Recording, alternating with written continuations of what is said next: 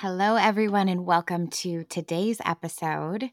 Today, I am so excited to have Daralyse Lyons on our show.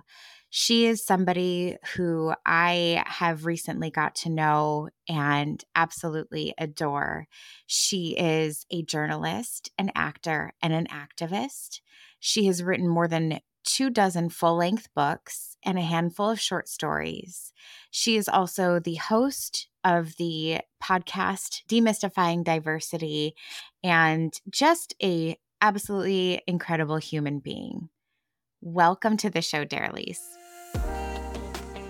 Welcome to the Mixed Movement, where we speak candidly about the uncommon commonalities that people of mixed race face in our world today. Here, we listen, share, learn, and acknowledge that through our stories, we are all connected. We are your hosts, Nate, Chris, and Rachel Go. Welcome to the show. Welcome to the show, Daralyse. We are so excited to have you today. thank you so much for having me, Rachel. It's really great to join you and your listeners. Yes. So I want to dive right in. Can you tell me a little bit about your history, where you grew up and your family dynamics a little bit? Yeah, sure. I mean, specifically, I think for the purposes of this podcast, I'm going to focus on my history from the perspective of race and culture. Yes. Yeah. So I was born in Cape Cod, Massachusetts. And then when I was, somewhere between 3 and 6 months old, I moved to Greenwich, Connecticut and lived with my mom and her family members. And I would say I grew up in a very, very white town. My mom is white, my dad is Black, and the town was predominantly white, not a ton of diversity, but I'm very, very grateful that there was always a realization in my family of the importance for me to see myself represented and to see multiple sides of my cultural heritage represented. And so one of the most pivotal things I think in my childhood was that my mom joined an organization called Black Books Galore, which is no longer in existence, but where, I had the opportunity to go and read books written by Black and Brown authors and illustrators. And then also she joined an interracial parents and children's group early on in my life. And so I think, so both of those really helped shape me. Yeah. That's amazing. I don't think that I've heard of a program that existed that long ago for interracial support. That's amazing. Yeah, because I'm 39 years old. I was born in 1983. And so this was, I want to say 1990, 1991 that we were involved in these things. Yeah. So it was something that now you see more of. But yeah, I'm really grateful that there was an emphasis on that when I was growing up, at least in my household. That's incredible. So how did your parents bring both cultures into your household? Yeah, I want a full transparency. My mom and my dad split up before I was even born. She was 8 months pregnant with me. And that's, no, it's fine. Like I never knew any different. So it was what it was. But I think probably because of his absence, she knew that if she wanted me to have experiences of being exposed to Black and Brown folks, like that she was going to have to curate those. And also my mom just naturally is a person who craves diversity. I think she doesn't like homogeneity in her life. And so she always had a lot of friends of different racial backgrounds, ethnic backgrounds, religious backgrounds, ability types. And so I think regardless of my identity, I probably would have been exposed to people of a multitude of cultures, but because she recognized that, she was raising a biracial child, she wanted to make sure that I had that exposure. So like I had a surrogate dad growing up who was my mom's boyfriend, who was like a father to me. In fact, he probably should not have said this, but he would tell me in front of his actual biological son that I was his favorite child. So, probably should never have said that.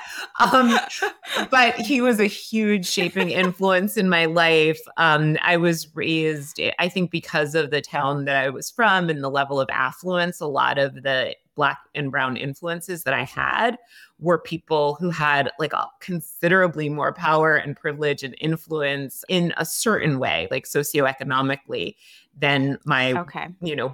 blue collar, middle class family. And so, Right. yeah, I'm really grateful that I had a lot of exposure to people of color who were doing what they loved and were passionate about life and included and embraced me, even if I wasn't biologically connected to them. I think that is so beautiful and absolutely incredible. And I can tell that it has really impacted you and your life and now where you are, which is an incredible place. Yeah, it is. And I feel uniquely empowered that like I get to be a person who lives my life as a, not only, like a private person who is biracial and celebrates that, but I get to live it in a public way. And so I feel really like my identity, at least my racial identity, is the catalyst for being able to do the work that I do. So I'm like very proud of it and very grateful for it. And also looking back, I feel like my whole life has been preparation for this work. So it's pretty wonderful. Yeah, that's incredible. So I do have to ask you a couple questions about your adolescence. Sure. Where you were raised, were you connected with other people who are of mixed heritage, or were you a little isolated in that sense? Yeah, that's a great question. So I'm going to answer your question, but just backing up a step. Sure. I think because I was an only child until I was 12, my little sister came along then. I really thrived on being unique and being sort of special. And I never really craved belonging in a way that I think a lot of people do. I mean, I never wanted siblings. If my sister's hearing this, I'm so glad she's here. But I didn't. It wasn't on your wish list. Yeah, it was not. It was not. So, but having said that, it makes my memory a little unreliable because I remember, even I told you about being part of the interracial parents and children's group. And like, I love that. And I'm so grateful for that looking back. But at the time, I don't know that I ever would have said that belonging was something I wanted or craved. And I loved feeling like a little bit unique and like a standout. And so I always felt wanted in every space, Black, white, or biracial that I went into.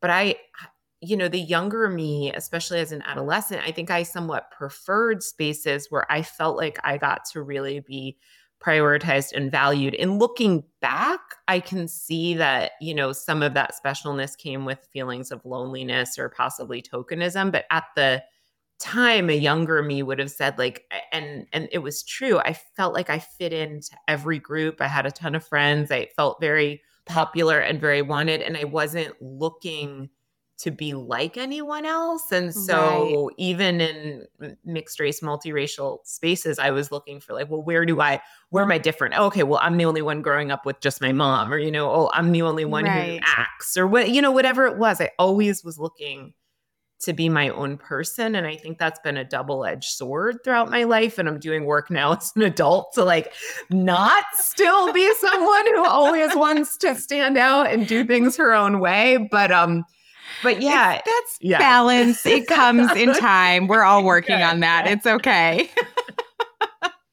Yeah, right. And I'm sure there are people who the opposite is true for them. They always wanted to belong, and that came with its own difficulties and challenges. Exactly. And yes. So.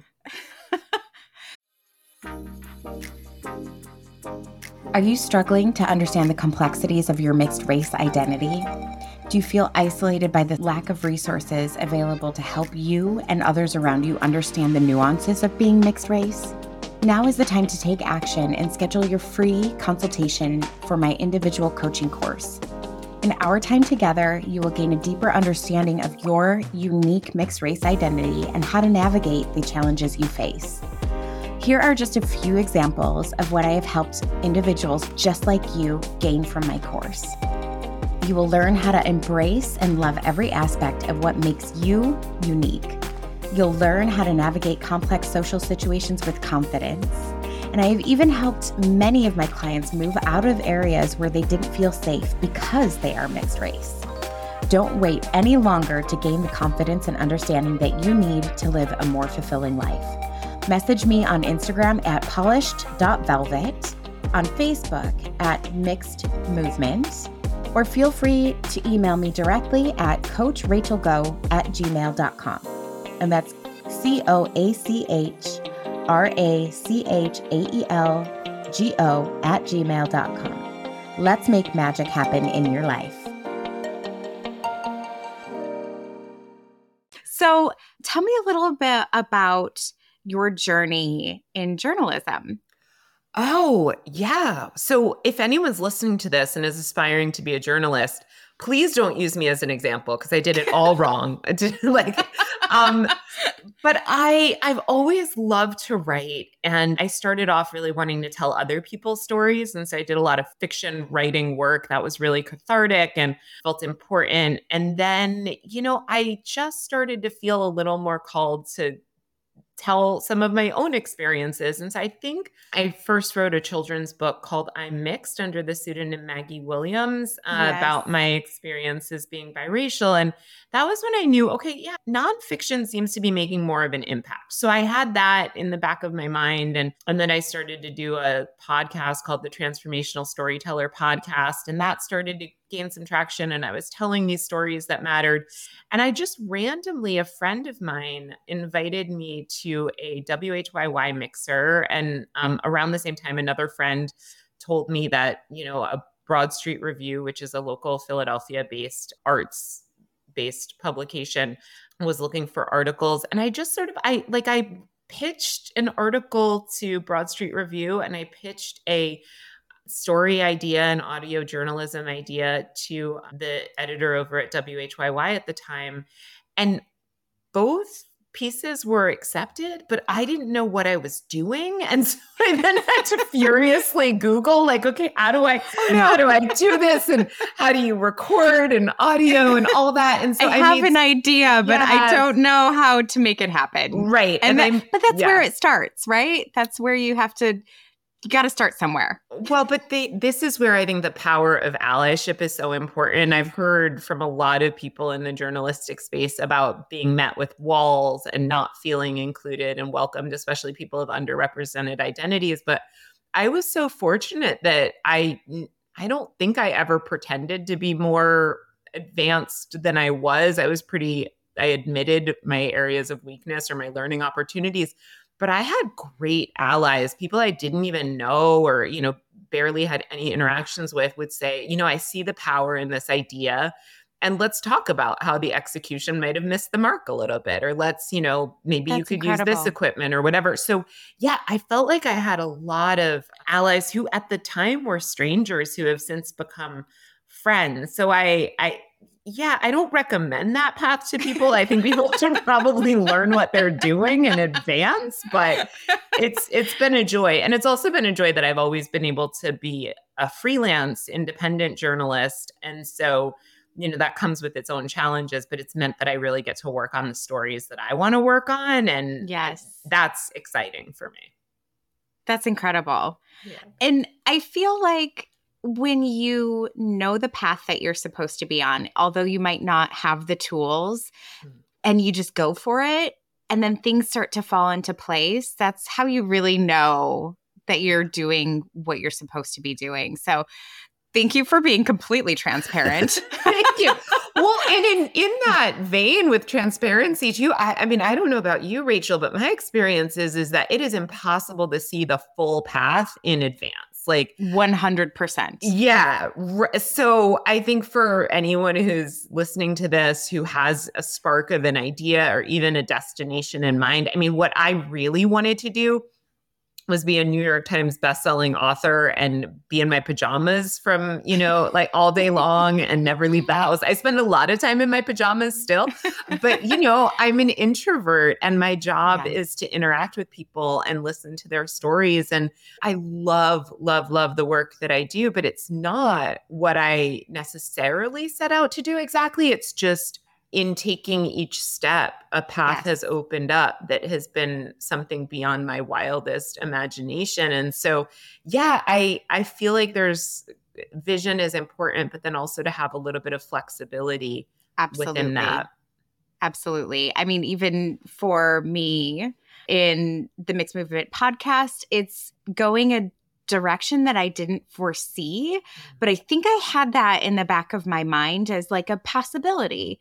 But the more, you're right, the more you go down the path that you're on with the best of intentions and, you know, bringing your strengths to the table, that's when things start to open up and maybe go a different direction or simply expand into multiple directions, which is incredible.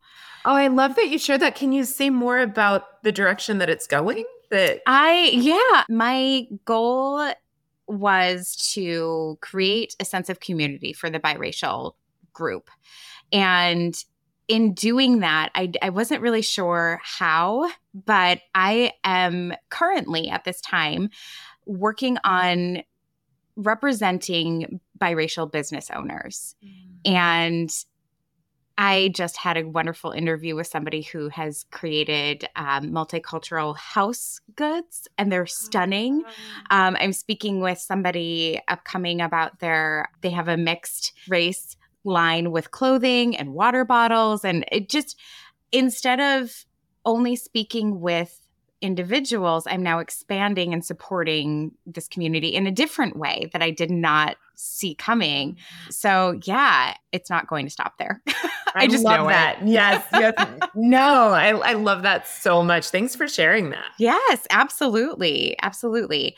I am very curious how you went from journalism to your absolutely incredible podcast, Demystifying Diversity, which is, I have so many emotions when I listen to your podcast. You speak so beautifully about really important topics that don't just pertain to being biracial, but of every single race.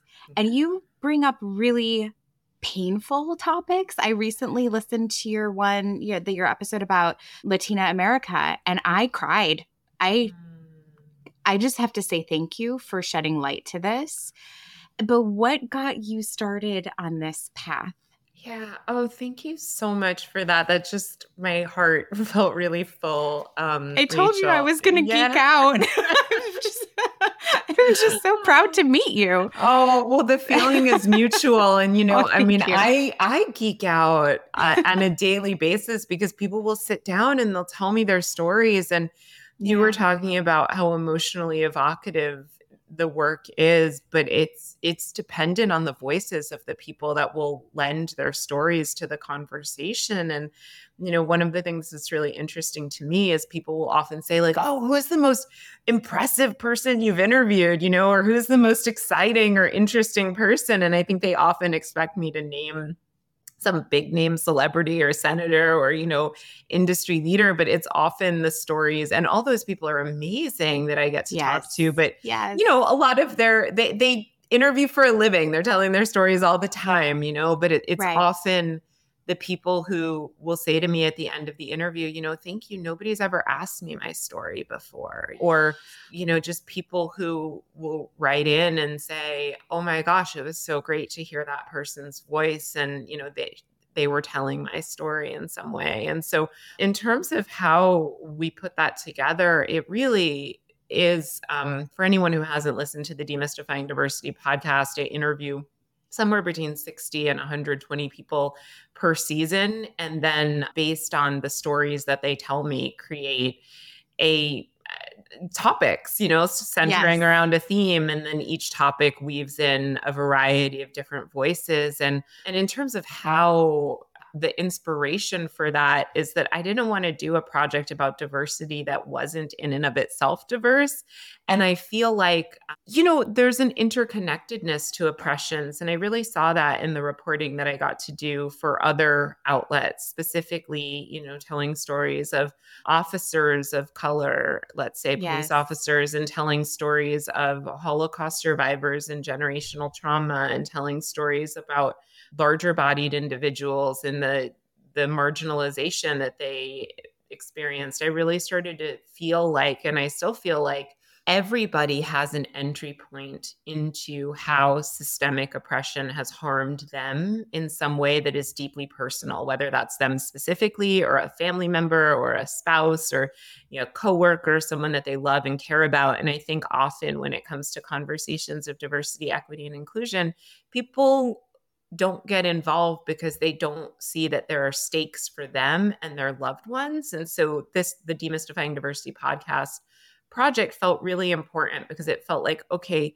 whatever a person's entry point is into the conversation, if we can help them feel deeply invested in and moved by something that hits close to home, then maybe they'll start to want to do something for other people where maybe there are more degrees of separation between themselves and those people. And I feel like statistics are helpful in an intellectual way, but it's really about how do we move the information from the head to the heart. And so I hope that's what the Demystifying Diversity podcast does. Yeah, absolutely. You nailed it. Thank you. You are nailing it.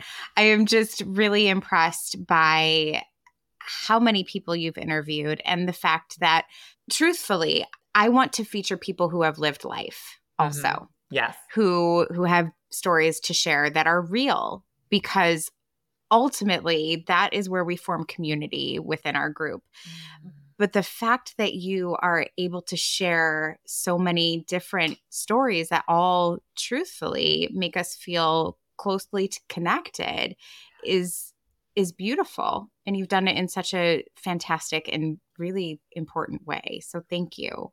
Thank you so much. And it's not just me. I mean, I'm so grateful that I've had various business partners over the years. My current business partner, Zach James, is amazing and really does a lot behind the scenes. Our next season of the Demystifying Diversity podcast is sponsored by the Fox School of Business. They have a Center for Diversity, Equity, and Inclusion in the Workplace. And so our next season will be featuring diversity issues that pertain to the workplace. And similarly to you, Rachel, I had no idea that it was going to lead in that direction, but I can see the real tangible benefits for helping people improve their professional lives and creating more inclusive workplaces. So yeah, it is exciting, this work, and it's scary and it's overwhelming. And I feel humbled every day that I get to do it. Yeah, absolutely. So do you have plans to take on any other exciting projects that you maybe want to talk about? Yes, I can say this is actually the first that I'll be sharing about this. And yeah, but Malcolm Burnley, who's a Philadelphia-based biracial journalist, and I are starting a podcast called On Being Biracial. We've got a website now, onbeingbiracial.com, and it's very similar to the work that I did with Demystifying Diversity, and that we're interviewing about 40-ish people, maybe close to 50 people, and then weaving together stories of biracial experiences weaving together stories of biracial experiences centering on various themes having to do with things like identity and the one drop rule and belonging. And, because I think there are many threads that connect us, and yet we all have our own individual experiences. So we're telling nuanced stories of race and representation amongst the biracial population. And I'm excited for that. I think it's going to teach me a lot about other people and even more about myself. So I'm really excited for that one. I am so excited about that. Oh my goodness. That's going to be really important for a lot of people to listen to. I'm relatively new in this realm, if you will. But the more I go down this path, the more I really, truly acknowledge that there are a lot of people out there who feel isolated and alone by being just because of our race. And, it's global too. Yeah.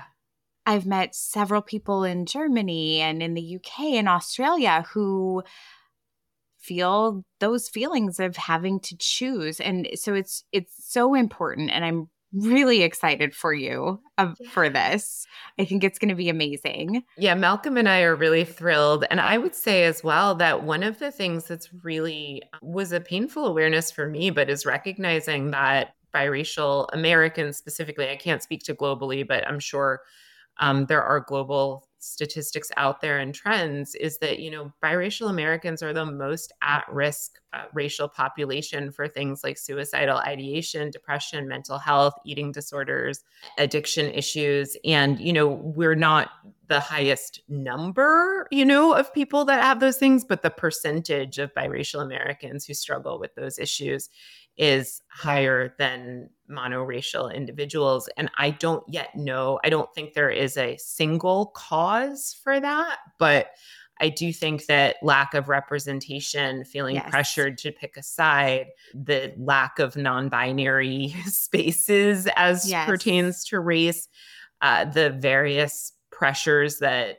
people of color experience, of all people of color experience, that we experience as biracial individuals, but then also sort of the strange place of like, well, maybe you don't quite fit in this place or that. But like, I mean, there's just a lot. It's very charged. Yeah, I think there's a lot of shame that a lot of people hold for the privilege that they have, and a feeling that the experiences are not valid necessarily, but then also a lot of kind of like, yeah, it just, when I spoke earlier about that feeling of wanting to be special, Malcolm and I talk about this all the time, but like that specialness that I experienced as a biracial person came with feelings of loneliness, perhaps, or like a sense of added pressure. And a lot of people who might not experience that feeling of specialness, or might not have that same biracial privilege that I held, will feel, a sense of subjugation. So there's just it's really multifaceted. And I think no person's experience is going to exactly mirror another person's experience. Right. But there are some trends, and I think it's really important to have more biracial stories being told. So I'm really excited for the work that you do. Thank you. Because it's in the telling of these stories that I think we see ourselves and we recognize. Absolutely. And begin to restructure society so that it can be a more welcoming place for people of all identities. That is my goal. That is my hope and my dream. Yeah. And I know that you share the same one, and I really appreciate you saying that. And I recently, it still is taking me a minute to wrap my mind around that this is happening. But my oldest child is in the second grade, and all of my children look a lot like me. Yeah. But she's coming home with stories about people commenting about her skin color already, and questioning, and all of these scenarios that I thought my children were going to avoid because they have a mom and a dad that, it's obvious. Unlike my story, which I was raised, everybody in my family was white. And so I had a lot of questions about the way my skin feels and the way it looks, and my hair, and all of these really odd questions for somebody. I'm 41 who grew up in the 80s and 90s. I had no idea how to navigate them. And now I'm having to guide and direct my children to do so, which that is why I'm doing this. It's not just for my children, but for the youth of America globally, and how to navigate these situations. Thank you so much for sharing that. I think that is so important. And, there's a few things that you brought up that really resonated with me. Your daughter's experiences, absolutely. But also, this idea that anyone is prepared to have these conversations. Like, I do it for a living, and I still feel like when the conversations hit close to home and to my heart, sometimes I don't even know what to do or how to engage. And so I think just the reality that people are being asked to speak about things that they're not equipped to speak about, and I was grateful that for the work that I'm doing on being biracial, we got to speak with a number of youth voices. So I think I interviewed like 15 young people between the ages of 5 and 21. Yeah. And so that was really lovely. But what I've learned from those conversations is just how curious, how inquisitive, how, deep of thinkers young people are, how important identity can be to so many of them. And But also how sometimes it can feel like there's no place to turn to get answers for these questions, or like there's a Exactly. pressure to know something that I still don't know when I'm 39. I mean, you're still like, we're doing this work to figure it out, right? And how is a second grader supposed to know? They aren't. Yeah. Right. they like it's just mind-blowing to me. So thank you for doing the work that you're doing. You too. I cannot wait to listen. I'm so excited. Me too. Excited and overwhelmed. So we'll see, you know, right? I mean, yeah. Same.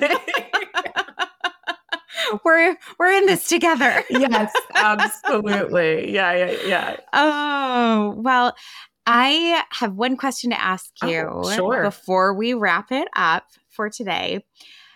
What is the legacy that you would like to leave behind? Thank you so much for asking that. So I would say that whether it be personally or professionally,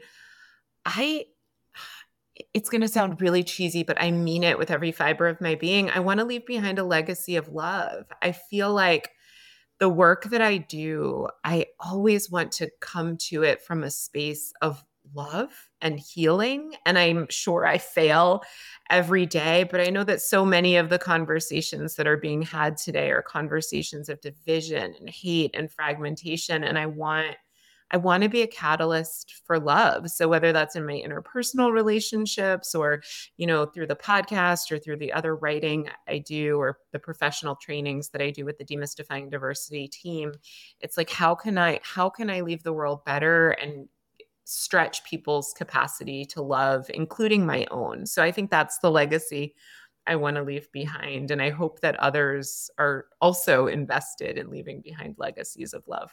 Thank you so much. That's absolutely beautiful. And I truly feel just from this brief moment that we've gotten to know each other that you are doing exactly what you are meant to be doing. It shows through in everything. Daralyse, thank you so much for your time today and for your mission and everything that you're doing in this world. Thank you. Thank you so much, Rachel. It is such an honor to be here. And thank you to everyone listening. I feel so full right now. So thank you. We hope you enjoyed today's episode. We want to be here for you, and we can't do what we're doing without your support. Please hit subscribe, and to stay up to date, head on over to mixedmovement.com. That's MIXDMOVEMENT.com to stay up to date with news and more. We are the Mixed Movement. See you next time.